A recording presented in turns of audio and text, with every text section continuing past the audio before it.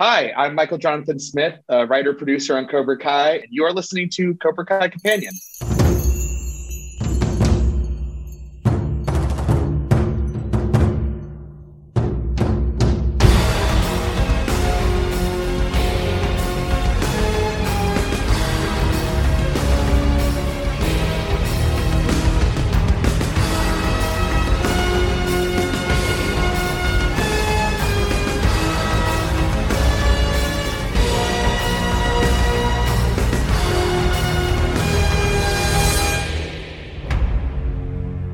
Welcome back to another episode of Cobra Kai Companion. And I am Peter, and you guys, kind of a throwback format. When I first started doing interviews, used to do it over the phone. For a few months now, I've been trying to get Michael Jonathan Smith on to talk about like Twisted Metal and season 5 of Cobra Kai, but we finally did it. Was able to get him on, and I really appreciate him fitting me into his extremely busy schedule. Again, he's show running Twisted Metal, which is his first show. They're in post production, but he was able to fit me in to talk about season 5 of Cobra Kai, and we talked about so much, and I still had so many more questions that I didn't get a chance to ask. We talked about Chosen and how they utilized them in season 5, some of the character dynamics, involving Johnny, Terry Silver, and Sensei Kim, also a little bit of Tori and Devin. So much to unpack. He did 3 episodes, episodes 1, 6, and 9 of season 5. We got to touch on all 3, but again, I had so many things I wanted to go over that I didn't get a chance to ask. So hopefully, I don't know, maybe we'll get a chance to do like a part 2 down the line or something like that. Yeah, this is the interview. It's been a while since we've spoken. First and foremost, congratulations on season 5. I know it came out a few months ago, but Thank you. yeah, kind of before its release, what were you guys thinking in terms of like how it may be received? Because I felt like it was the most unique season. It was the first season John Josh and Hayden didn't direct or write, or at least in terms of credit. Was there any concern that fans might be like, oh wow, I just using the term loosely or the phrase loosely, but jumping the shark, with some of the things that happened in season 5. Well, I think we all knew season 5 was going to be an interesting one, and look, like John Josh and Hayden, even though they aren't credited for like their fingerprints are on everything. Like they're so heavily involved in every aspect of it that it's a testament to their faith in the rest of the room that they knew we could execute these scripts to their liking and to what they were imagining for this season. And for me, like what I love so much about season 5 is that we've been doing the show for 5 years now, 5 seasons, I guess, not 5 years, but 5 seasons. So at a certain point, it felt fun to experiment and try new things, and I think like episode 6 is a great example of that, where we got to just try different stylistic stuff, and episode 3 too, like the Void fight where Sam fights herself. Like we really got to just try new things and really build the characters out more, and really just kind of, we knew that the season was going to be huge. Like we knew that we were going big soap opera vibes, with Silver being a full-on bad guy, and with the the incoming Sakai Taikai and all that, and just like the fact that when I stepped onto like the new Cobra Kai dojo for the first time, I was just blown away. Like they did such a good job building that set. It's just so incredible. So yeah, that was kind of my feeling about going into it. Is I knew it was going to be a crazy season. Yeah, and not just overall crazy season, but you, if I remember correctly, this is the first time you wrote 3 episodes, and your episodes had so much in them in terms of reintroducing characters, introducing brand new characters. Can you shed any light on the discussion on how you were assigned these specific episodes? Yeah. Well, I mean, we kind of broke episode 1 and 2 together. And I think like it was, I think John Josh and Hayden, and I'm like trying to remember because this was, at this point, almost a year ago. So I apologize if the details are a little dusty. Yeah. But, we talked about the opening and what those 2 episodes were going to be. And, I mean, I think since John Jackson Hayden said that they weren't going to write any episodes this year, I was very flattered that I got the opportunity to write the premiere. And, with the premiere, it was really like me and I mean, the entire room we really worked hard to break that story. But it was very cool that like myself and Joe and Luan kind of tag teamed the first 2, since like the 3 of us had been, on the show since the beginning, I think. So it was really cool to have that opportunity. So I was very flattered that I got a chance to write those, and because I loved all the like Johnny and Robbie stuff.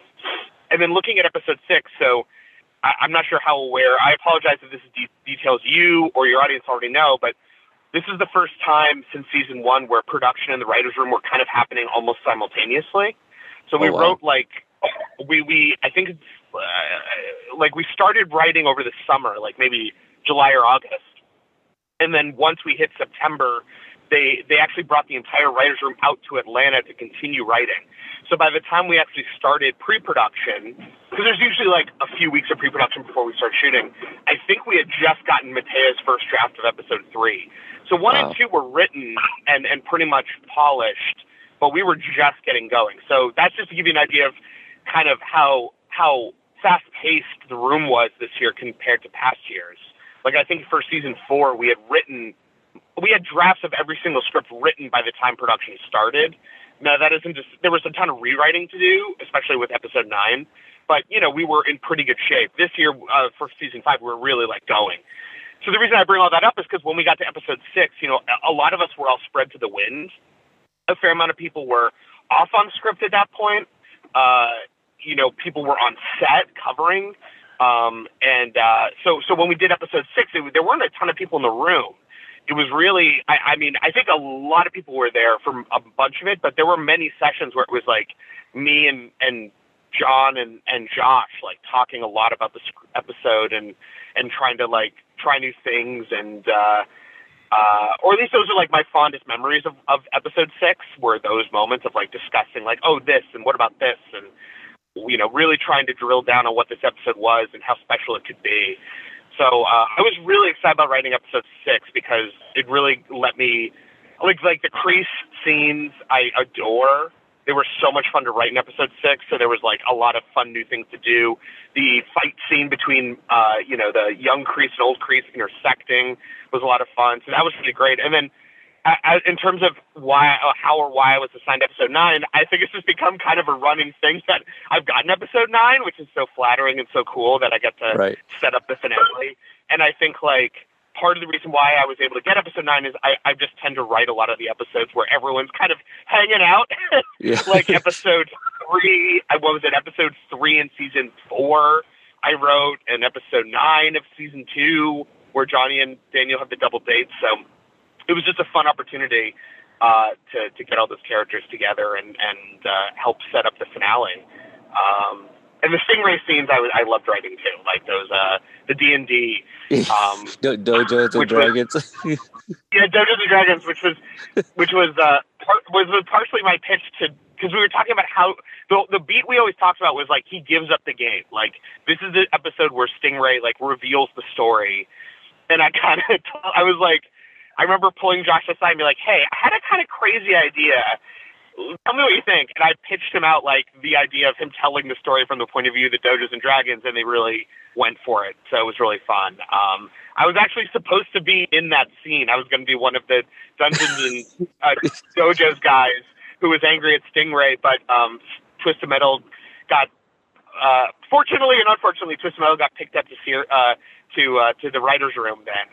So I had to leave, and I wasn't able to be in the show, at least for that season, maybe in the future.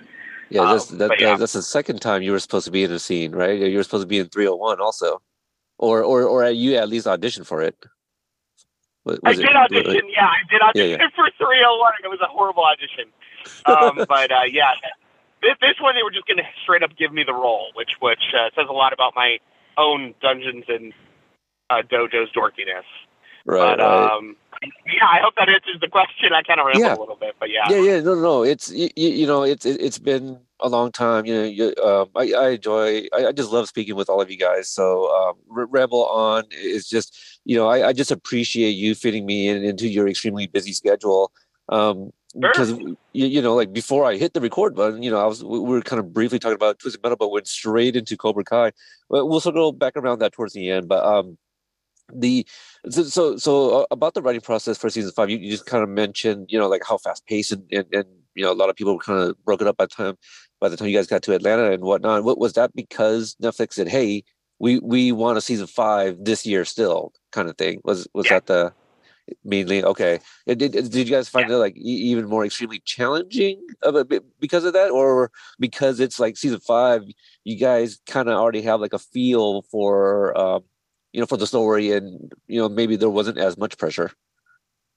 I mean, I think well, first of all, to answer the first question, yeah, like basically Netflix was like, let's do it right now. Let's keep the momentum going, because the space between the season 3 and 4, there was a lot of time between. I mean, season 2 and 3, like they didn't want to have that happen again, obviously. And I think they were Right. so excited about season 4 and the stuff we set up that there was a lot of excitement to start season 5 pretty quickly. Like I remember I had been home for maybe a month, and I got the call from Josh. I was actually at Disneyland with my wife. We were on our day off, and I got the call from Josh that we were starting the room back up again.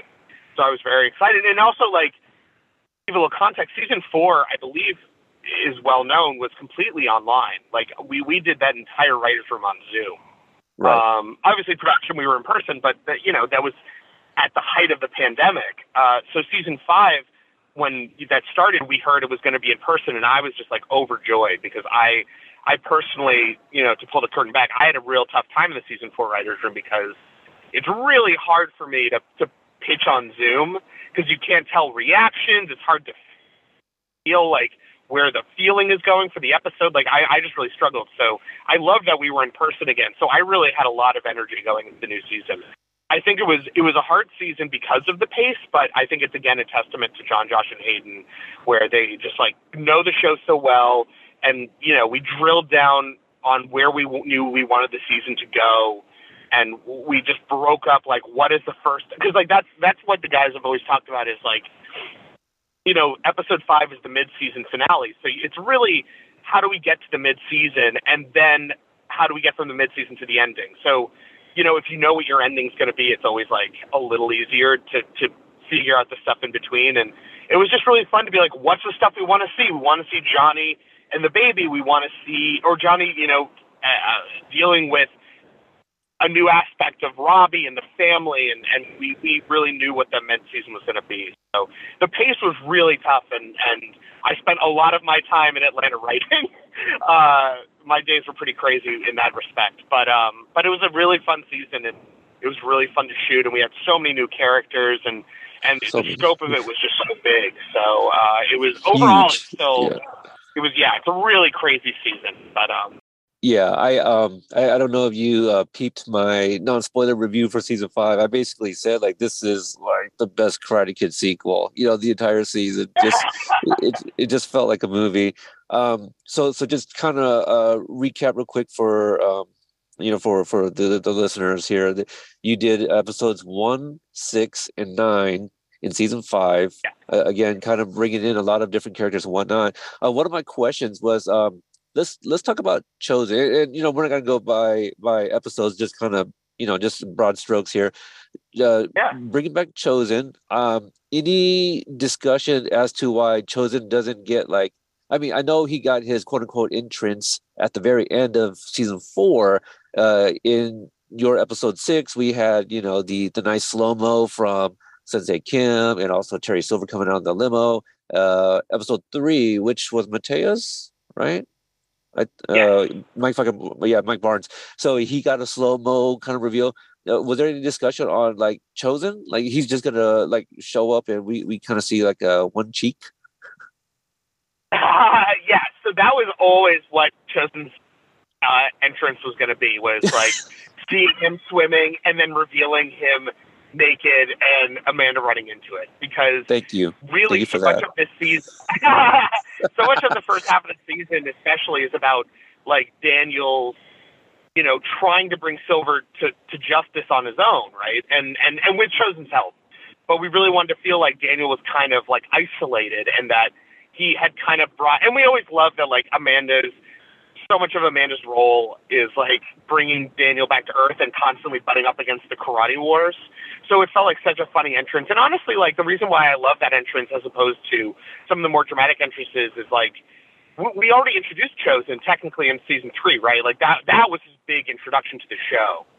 And that is a huge entrance of like, he appears in the bar, and, you have all the flashbacks. So really we didn't want to do that again. And, coming off of season 4, people are going to see a recap knowing, okay, Chosen's in town. So we felt like we didn't need to do anything like rewinding and stuff like that. We thought it'd be more fun to kind of start in media res and pick up not far after where season 4 ends, and now it's kind of playing the consequences of that. Was there any discussion or insight you can give on what the phone call might have been like when Daniel calls Chosen to come in to help? I mean, I think it was very much like, I need your help to fight Cobra Kai, because I feel like they had known so much. I feel like it was just like, I need your help.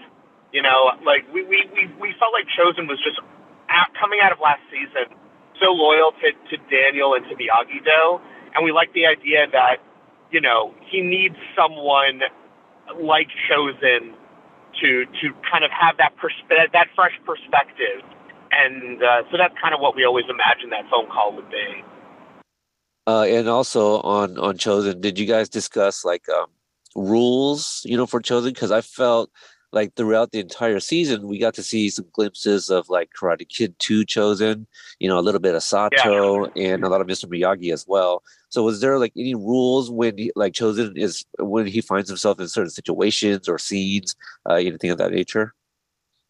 Yeah, I mean, I think like what's so great about Chosen as a character, and I will say too, what's great about working with like Yuji, who plays Chosen, as everyone who listens to this podcast knows, Yuji knows the character so well. So we were really talking to him a lot about like dialogue, and I had many calls with him about what suggestions he would make for dialogue and stuff like that. But I think like what's so great about Chosen as a character is that he was the villain in Karate Kid 2, so there's always a little bit of edge to him. You can play into that, especially in like episode 2, where you're like, oh my God, is he really switching over to Silver's side? Is he going to be won over by Silver? So I think like we just really want to stay true to this character, that he's loyal to Daniel first and foremost, almost to a fault, which allows you to have these moments where like in episode 3, he like goes overboard. But he's also like, there's a little bit of danger to him too, because he was, the villain. So you can play a little bit more into that vibe.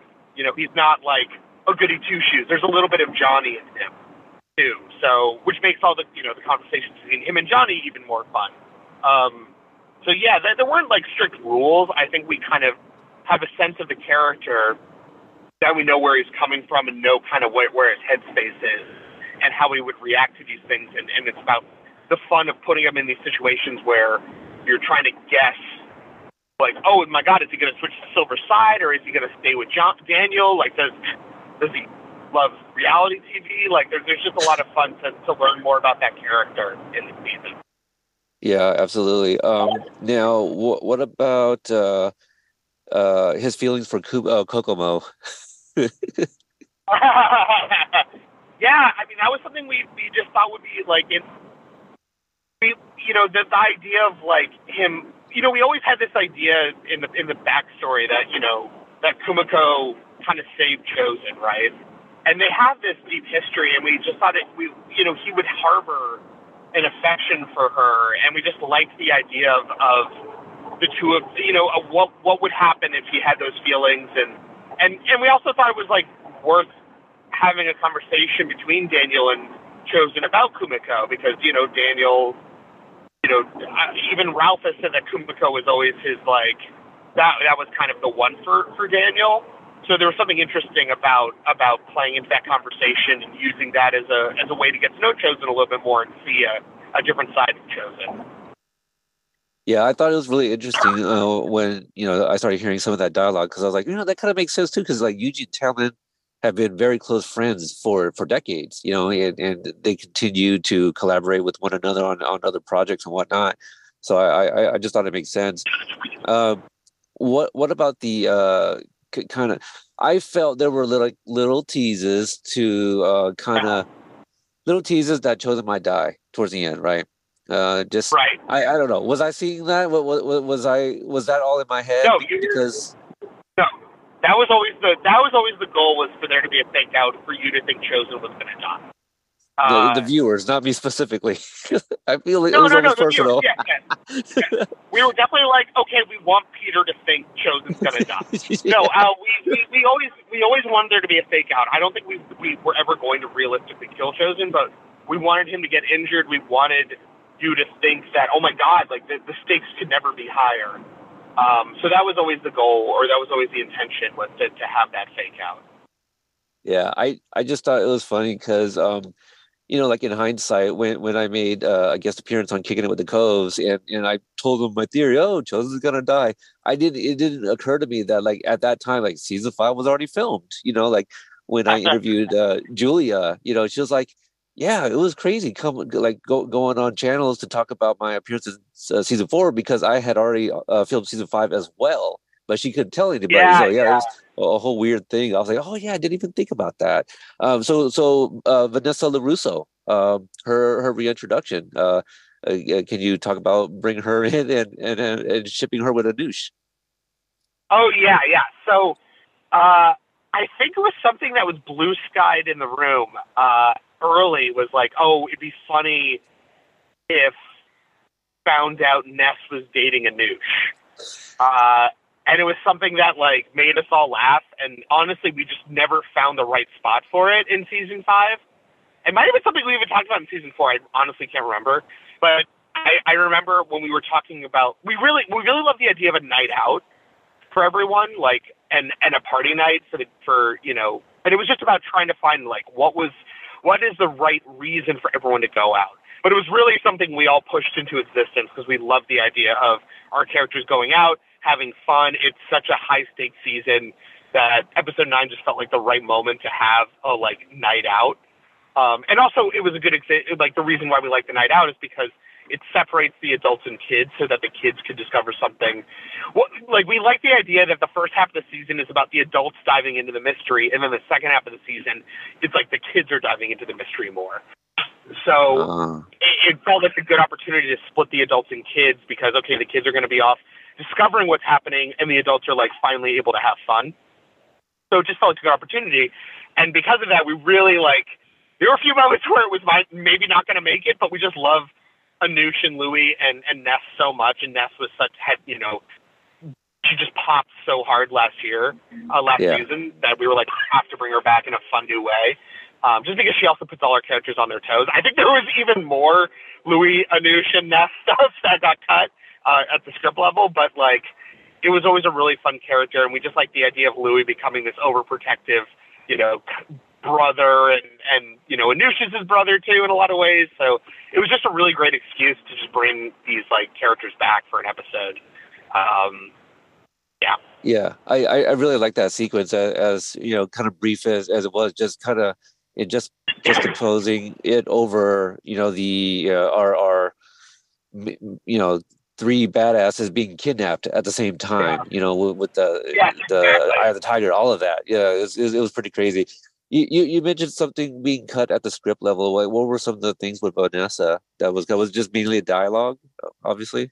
It was just more. I think it was just more jokes. I honestly don't remember what got cut. I'd have to look at the script. It wasn't anything it wasn't like a separate storyline or anything. I think it just the scenes might have been longer, or there might have been an extra scene. But I mean, the core of it was always that, where it was you had the fake out of who's Anoush with, or why is Anoush not coming out with everyone, and all that stuff, and them fighting on the floor, and Daniel making the joke about that, and then the idea of them leaving, and them bonding, and all those beats were always in there. I can't remember what the deleted stuff was. I think it was just dialogue. Right. And now, what was the shade on White Claw? That I can't remember if that was my joke or someone else, but we just always liked the idea of Johnny like interacting with that and not knowing what it was. Like, oh, it just sounds like the most badass drink, and then he drinks it and thinks it sucks. That was just something I think like we talked about in the Blue Sky Day. Like when we first break the season, we always like kind of talk about things we like to see or jokes we have, and that joke always made me laugh, so I wanted to put it there. But I can't remember if that was mine or someone else's. But we just thought it was funny. Yeah, that's what you guys do. Like in every season, there's always something that you guys, whether it's a line or product or whatever it is. Like it always kind of changes my perspective or whatever. I never look at things that are the same way again. So anytime I see a watermelon, specifically White Claw, I'm like, tastes like a watermelon took a piss, So so I don't know if I can drink a watermelon White Claw. I had a mango one like last week, but just because Johnny talked about it, I am more prone to grab a White Claw if I see it now, like in a refrigerator or something. That's funny. That's really funny. Yeah, well, I hope you're also doing flying tornado kick in the supermarket against the watermelon. Only if it's at the right height, because my cookies are very high. Yeah. You're bringing your own chains in. You're bringing your own hooks. I get it. I gotcha. That's absolutely it. Just a little bit more on Chozen. Like in the first episode, I think it's the first episode, right, where he recognizes Tang Soo-do through the window, right? Yeah. And so I know you guys kind of it's revealed that Sato also trained American soldiers and whatnot. Was there any other discussion on like what Chozen, how Chozen knows these things? Is it because like after Part 2 he just started kind of traveling? What was it, just all from Sato that he knows all this stuff? I think what's so fun about Chozen as a character is that like we really wanted to dive into. Well, let me tell you, I mean, the season was always going to be about like starting to bring things back to the beginning, and digging into the deeper history of Cobra Kai as a style, and what does that style mean, and is there an even darker version of it that's been diluted since the start of the show? And by diluted, I just mean like even like is there an even harder version of Cobra Kai that exists? So I think we really were attracted to the idea of diving into that history, and it felt right for Chozen to be the arbiter of that because, he could have studied those things over the years. Like he's kind of become the keeper of the Miyagi-Do history at Miyagi-Do East. So we really liked the idea of using Chozen to kind of dig deeper, and having recognized that. Like I think I can't remember specifically how we talked about him knowing this stuff, but I think we always imagined it was like either Sato told him, or it's just things he's learned through the decades as he came back to karate after the events of Karate Kid 2, or like maybe Sato taught him early on, like before Karate Kid 2 began. So it just felt like interesting knowledge because, so much of like karate, it came from this like idea that, or not idea, this story of, how it kind of split off, right? How Miyagi-Do karate kind of is a combination of styles. So we thought that there's something interesting about Cobra Kai kind of being similar, where it's an offshoot and a dangerous offshoot, and what does that danger mean? And you also got to get this exposition out, right? So it felt like it was a smooth way to explain the history and get our audience on board with, we're going to be diving deeper into Tang Soo-do and to the introduction of Kim Dae-yoon, Well, speaking of her, kind of in her, that character and the fist. Let's start off with the fist real quick. Just coming up with some of those characters and their looks. What was that like? Okay, so the idea of the fist was brought up even before. So before the room even started, I came in a little bit early to the writers to kind of just like debrief on where the guys were feeling. Because I tend to help get the cards up on the board early of like helping figure out like, okay, where's the season going? How does the season kind of break down? So one of the things they talked about was the idea of there being these 5 characters. And I can't remember if I coined the fist or they did, but we were just like, they're called the fist. Okay. We're just going to call them the fist. Cause we like the idea of, it being like this extension of Silver. And once we started getting into the season and like we weren't sure when the fist was going to be introduced, we realized that the best time to introduce them was mid-season, when you got the sense that Silver beat Daniel, Daniel's out of commission, and now he can like move into his next phase of his plan by bringing these like other senseis in. So what happened from there was, at first we were like, okay, is the fist all from Kim Jae-yoon's dojo? And if they were, are they all, Korean? And we really wanted to kind of expand and have this feeling like people all over the world could come to, Kim Jae-yoon's dojo and learn, similar to the way Sato taught soldiers in Okinawa. So we wanted to like kind of mirror that. That was why we were like, okay, well, they should have all sorts of backgrounds. And that was when we started having fun with like their backstories and their names. And I remember like me and Joe and Luan like did a first pass on the names and pitched them to the guys. And I remember Hayden laughing really hard at Odell, I think, whose nickname is KO, which like made him laugh, because we were like, okay, now we're getting into like Rocky IV territory a little bit, which felt like a fun opportunity to kind of have these characters like, okay, this guy's got an eye patch, this guy looks like this guy. So we really wanted to take almost a Star Wars approach, where any one of these characters, you look at them and you can be like, I want to know what their backstory is, I want to know who they are. They have a rich backstory, they have a rich like identity, and you could do basically the thing that Hayden especially talked about was like, I want a comic book about each of these guys. You know what I mean? So that was where their kind of backstory kind of we crafted. I don't remember what they all were. I think we have them written down somewhere, but we did talk about where they came from, what their names were, what why did he? I can't remember if we talked about why he lost the eye, but we liked the idea of that. But yeah, so it was kind of it was like an all season process of like who they are, do they get what are they from, what are they like, and stuff. Yeah, I really like that, and especially their introduction. It almost kind of reminds me of like that moment in like Masters of the Universe where they had like all the bad guys lined up and they all look different, kind of thing. Yeah. Well, it's very like Kill Bill, right? It's like very. Yeah. I mean, the music actually has the like very Tarantino vibe, which I think the guy like Zach and Leo always talked about for that track. But yeah, it was really about giving them an introduction, having it be like the stakes are higher now. Now these like terrifying senseis, and I really love the idea that it took Johnny and Chosen to like even compete against one, and there's 5 of them. Like it just the power ranking stuff is always so much fun to play with in this show. I love that sequence as well. Johnny and Chosen, walking through the. Could you talk about like them walking through the parking lot and going from like talking shit about him to like respecting him? I saw him save a girl from a typhoon. I love that scene. It's one of my favorite scenes. I'm very proud of that scene.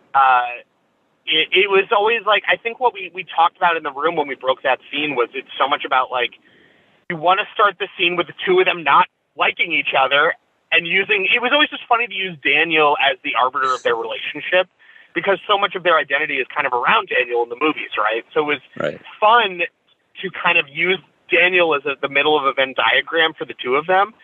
And the idea that there's like this competition between them.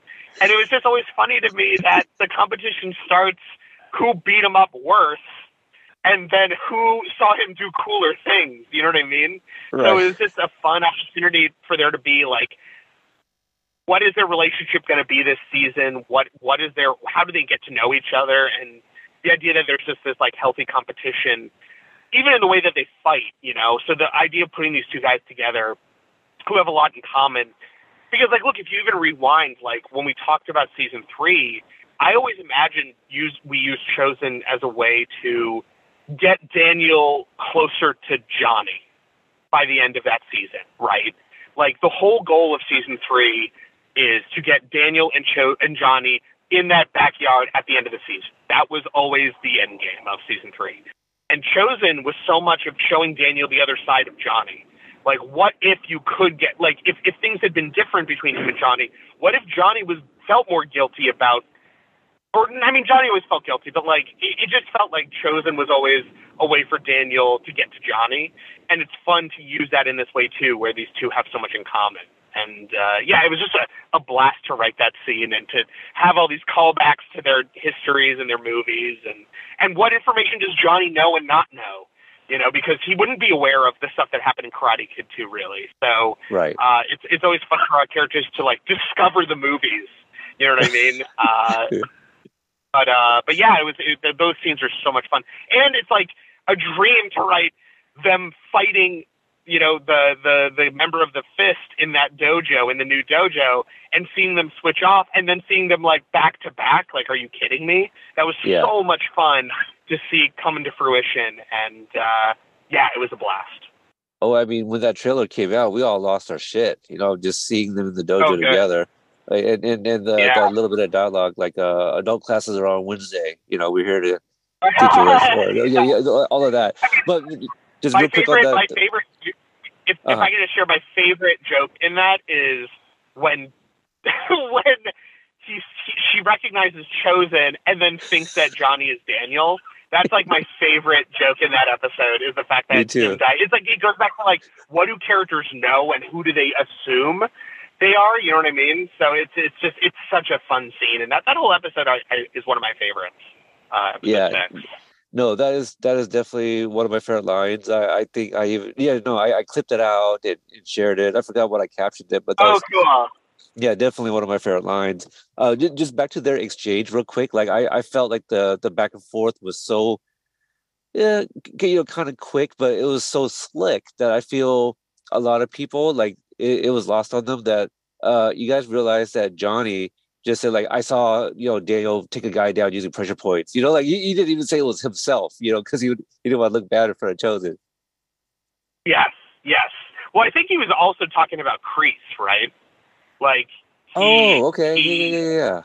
Like, I think I imagine he was talking about Kreese in that final fight. You're right. He did use him against him in, like, I think in season 4 as well. Yeah, 4 or 5. Yeah. But I always imagine, But I was thinking of Kreese in that line for sure. But it works either way, honestly. It does. And you're right. It's kind of like, what do they know? Well, Chozen has not yet met Kreese, right? Because we haven't had the that talk. That would be, well, maybe Johnny doesn't know that Chozen just learned about Kreese in the previous episode in 505. Right. I think that's where, that's when Chozen knows it. So to take, let's stick with Johnny.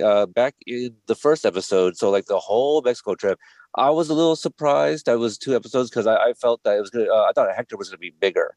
Can you talk about breaking the Mexico storyline? Yeah, I mean, we knew we wanted to start the season in Mexico. I mean, just because we ended the previous season where we did.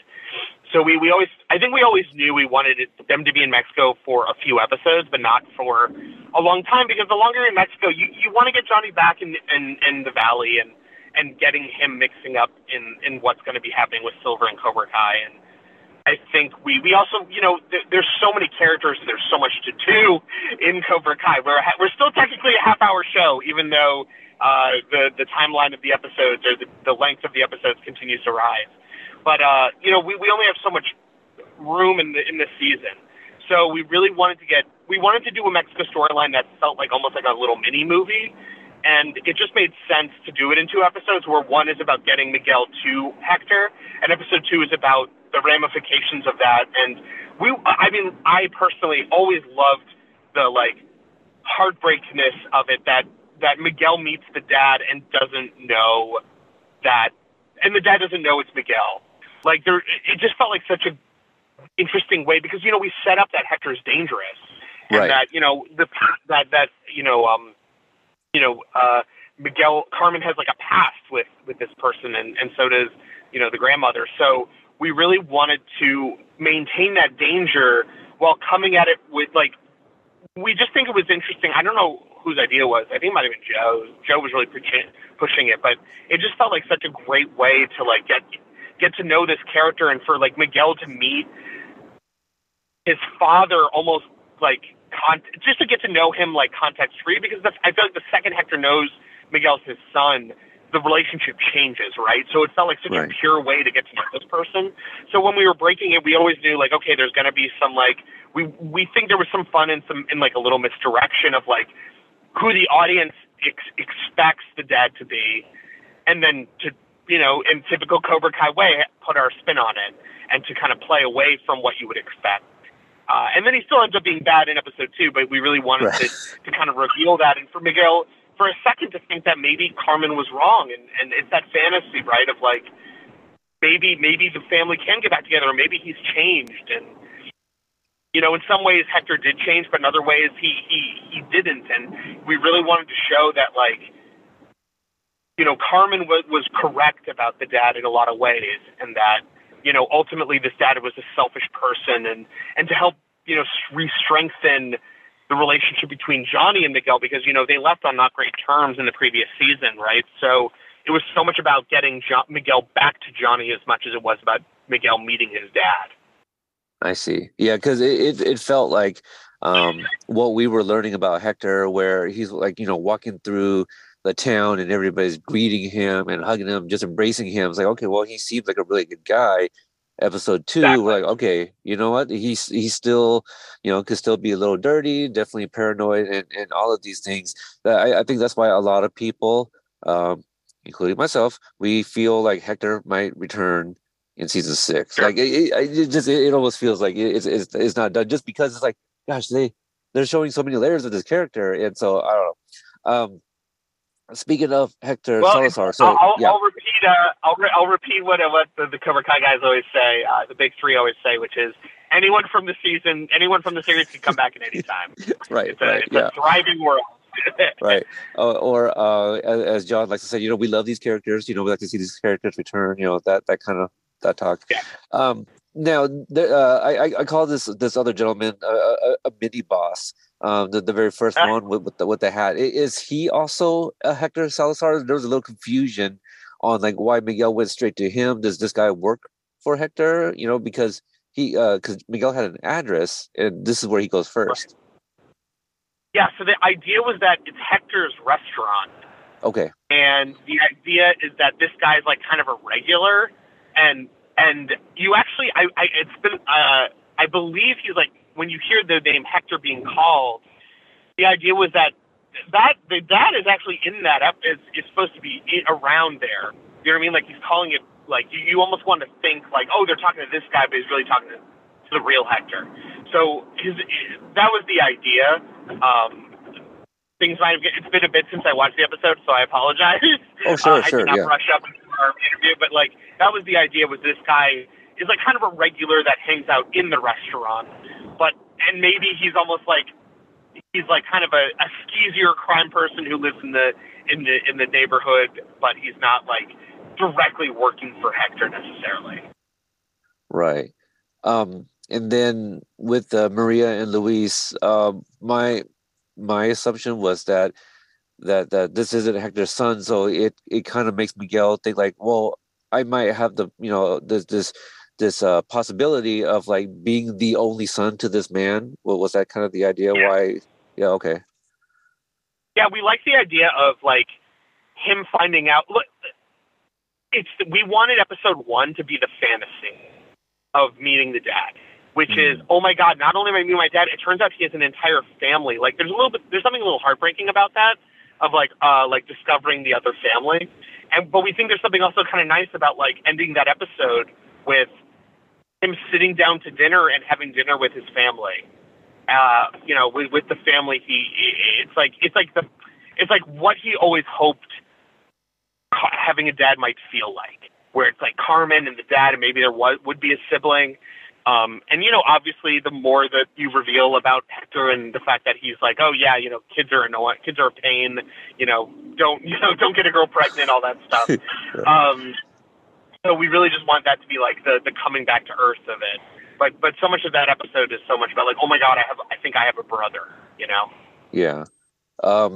In episode 6, so let's talk some more Kreese. You talked about a lot of great dialogue. You introduced a character by the name of Gabriel, played by Owen Harn. He's hilarious. I had no idea what I was going to get when I first interviewed him, but that guy is pretty fun. Owen's awesome. Yeah, it was really, really good. So can you, and he also shared that, there were some pitches of his own in terms of like his take on the character, which sounds like it was a little bit different.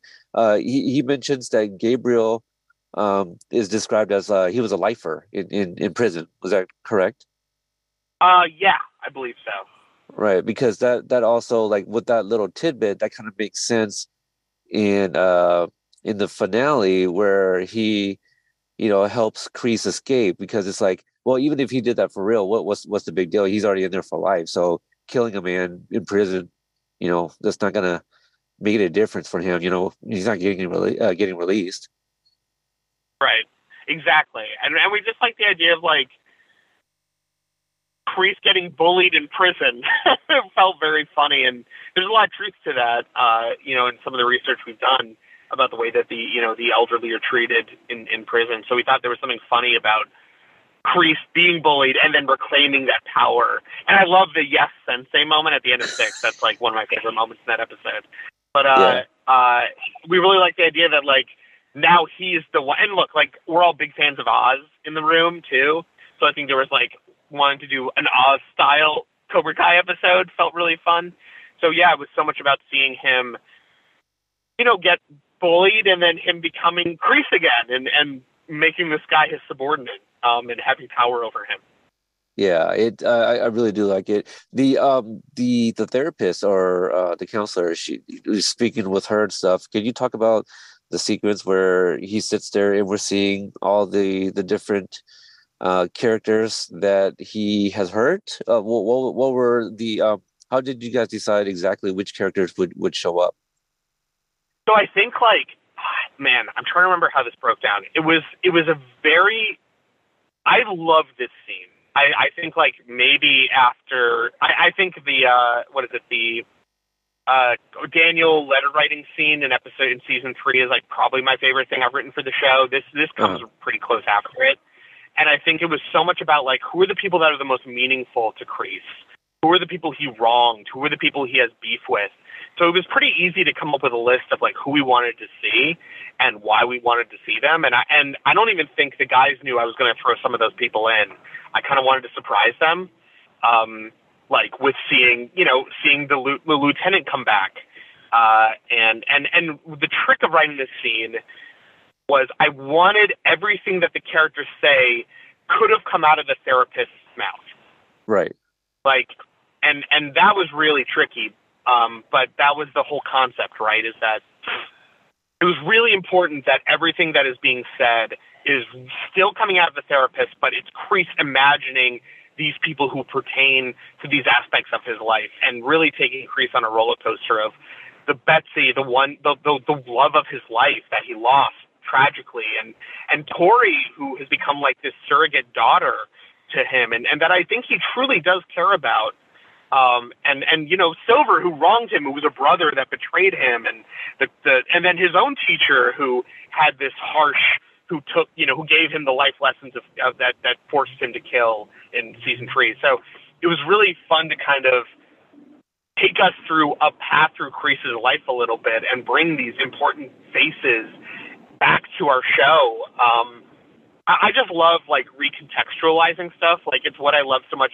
Not to get like Star Warsy, but what I love so much about like the new Star Wars stuff is that it's like recontextualizing the prequels. And I think it's been fun to use this season to recontextualize stuff we even saw in season 3, previous seasons of Cobra Kai. It's been really fun to really break that down. So that scene was like a lot of fun to write, and it was really challenging in the best way. And that's the kind of stuff I just love to chew on. Now, I love how it does bookend with like Betsy and young Kreese pre-Vietnam, and I'm saying that because shout out to one of my moderators, Dorian, who did a screenshot recently, and it didn't even occur to me that what Barrett's wearing in that sequence is what he wore before he went to Vietnam too. Is that something that you spoke with like Frank about in terms of like putting Barrett in that? Was there a discussion on like which version of young Kreese we were going to see? I think that was probably Frank's idea, because Frank is like he's a fucking genius. Yes. But I think that's like, we knew we wanted young Kreese to show up for 2 reasons. One, it just felt like, I think that was something we even pitched in like season 4, was having a moment where Kreese and young Kreese are like face to face. That was something I think we were actually shooting the young Kreese and young Silver scene in season 4, and Joe and Luan and I came over to the guys and were like, we have an idea next year, because I think we knew he was going to be in prison by that season. We were like, it'd be really cool to get young Kreese and older Kreese in a scene together. So it felt like it was a great opportunity to kind of, bookend that scene by having Kreese face himself and start to become more of himself. But then it also was, what's great about that too, or like the reason why we did that, was to then also help the audience be prepared to then intercut with young Kreese in the fight scene. So you totally are like it's not a jump for the audience's brain, right? It's like we kind of set it up a little bit, so now you kind of aren't surprised. You're surprised in a good way. You're like, oh, right. Awesome, okay. It's not coming out of left field necessarily. I know we're running low on time, so I'll try to get to some more of the bigger stuff. We haven't talked too much about the Tori and Devin bonding. I know that both of their mothers are ill, and Devin's mom passing away previously from cancer, and I believe it was in episode 9 was that the episode where Sam goes to Tori's house and sees her Tori's mom's legs. Okay, so can you talk about like Tori and Devin and that bond? Yeah. So it was important for us this season. I mean, there's so much great Tori stuff this year. Peyton's amazing. She's so great to work with, and we really love the character of Tori and seeing how far she's grown. And I think it was important for us to have Tori have a kind of mentee or have a relationship with someone that would help, feel the push and pull of what her position was in Cobra Kai, because, by this point we've revealed that she's in Cobra Kai working for Kreese. I guess 6 is the episode where we're like diving into that for real. Like we reveal it in 5, but 6 is like now we're like getting into the meat of that. So it was important for us to have a character in the dojo that she could like bond with and feel a little protective of, similar to how Robbie feels protective of Kenny. We thought it'd be good for Tori to have a relationship with someone like that, and Devin felt like a great fit because we feel like Devin would naturally want to try a different dojo if Eagle Fang is closed because she got a taste of karate and she's good at it. So it felt like a great opportunity to also use Devin as a way to be like, okay, Devin's in a new dojo, but now, watching Silver take over a dojo from Devin's point of view, it was great to have Devin be those audience's eyes as that moment happened. So it was like kind of a bunch of things, kind of came into fruition with that. And we just wanted there to be a pull of Tori and a guilt for Tori, that there's like actual stakes to her decision making, and that there's a reason why. We like the idea of her trying to push Devin away, and in doing so, it just gets Devin more into the dojo. And it just felt like a great, story. There's just good juice there for Tori. Yeah, I also like how this is the weirdest transition, but like Miguel, everything that happened with Miguel and Sam throughout the season, really. But I like how there's a sequence in episode 9 where I think it's 9, where Miguel kind of tells Sam, like, well, look, you don't know what Tori's going through with Cobra Kai. It kind of parallels like Jessica Andrews telling Amanda everything, about Terry Silver and what happened with Daniel. So I kind of like those. So I have 2 things, if we can fit it in the time I have left with you, that I'd like to talk about. So the relationship between Sam and Miguel, kind of breaking up in the very beginning, and to what happens with them at the end. I believe it was in episode 8 at the end of it when Sam goes to the party, sees Miguel kissing. So can you kind of talk about their dynamic in that season, in the season? Yeah, I mean, we knew they were going to break up this season. I mean, Miguel, did some. I mean, looking even to episode 1, Sam cares about Miguel, and Miguel just left.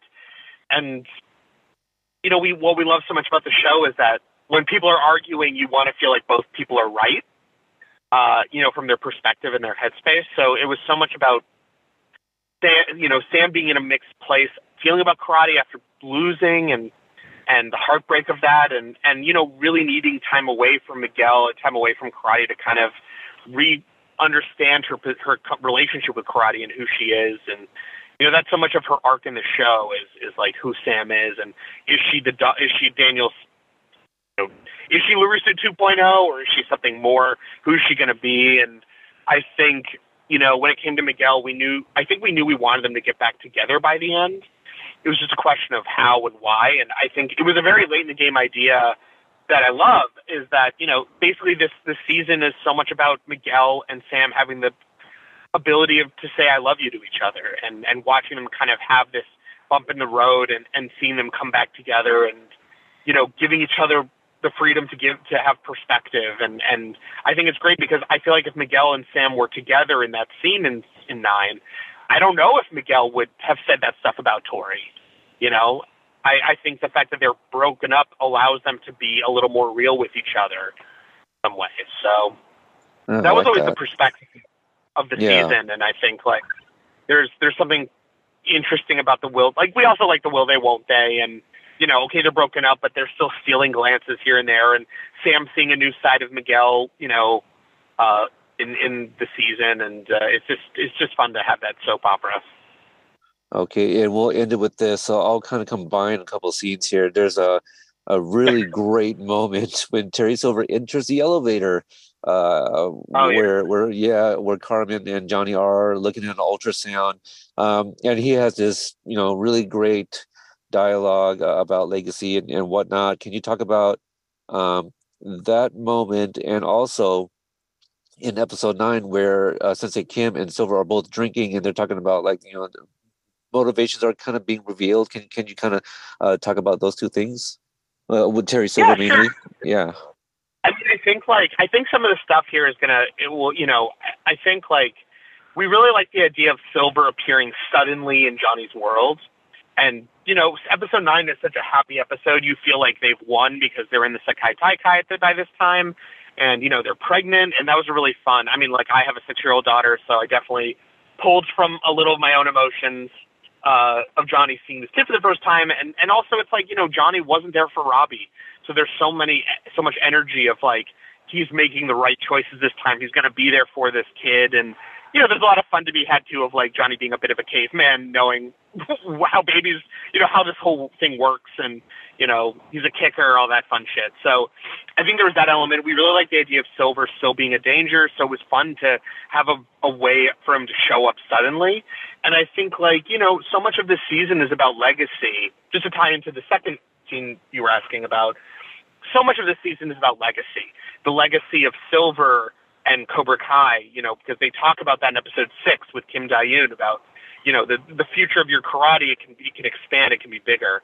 So we knew that was always going to be a big part of this. I think for Johnny, it's about his own legacy with his kid and who is he going to be? And there's the Miyagi-Do legacy as well with Daniel, and wanting there to be a future of other karates outside of just Cobra Kai taking over. So, I think there was a lot of those things coming to play. I mean, look, you watch Karate Kid 3, and Silver says, there's going to be a dojo on every corner, and we wanted this season to be so much of, what if Karate Kid 3 came true? What if Daniel never won? So we really wanted to play that out this season, and legacy naturally is going to come up for a character like that. It's also so much of what the show is about, It's about where Cobra Kai continues the legacy of the Karate Kid, and, hopefully, if the Miyagi-verse will be alive and well as after the season 6 ends. And, I think it's so much about legacies in all of our heads anyway, that I think we just thought it's so much of what Silver would care about and want to talk to Kim Dae-yoon about.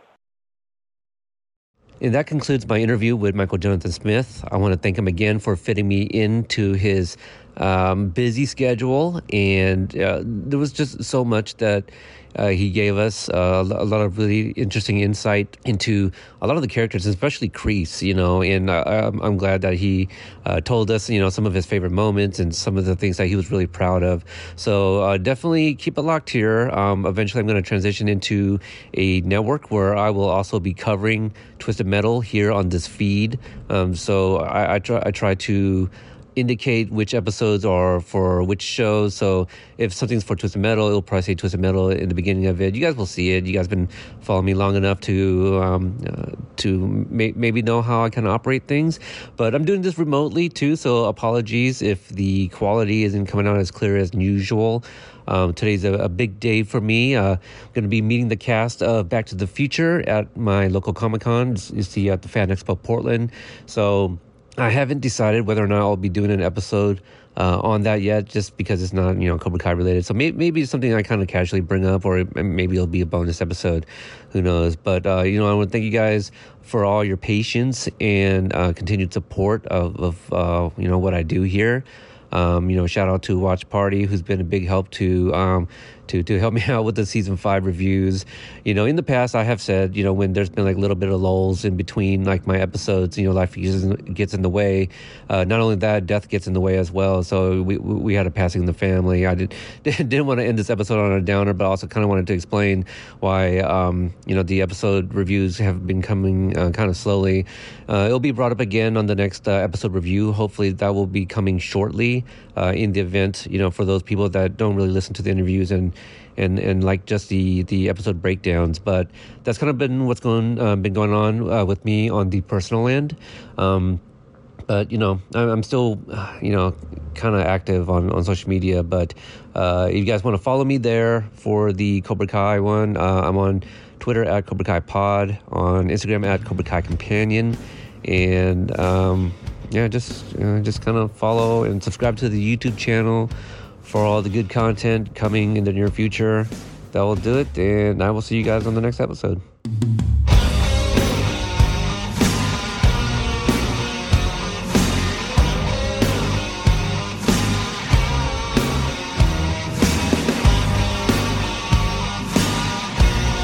Thank you, by the way, for your fandom. You've been great, man. Everything, you've been along for the ride the whole time. You've been cheering us on. You really get into it. You get the fans engaged. So you being here is important, and we really, really appreciate you, man. Thank you. Keep up the good work.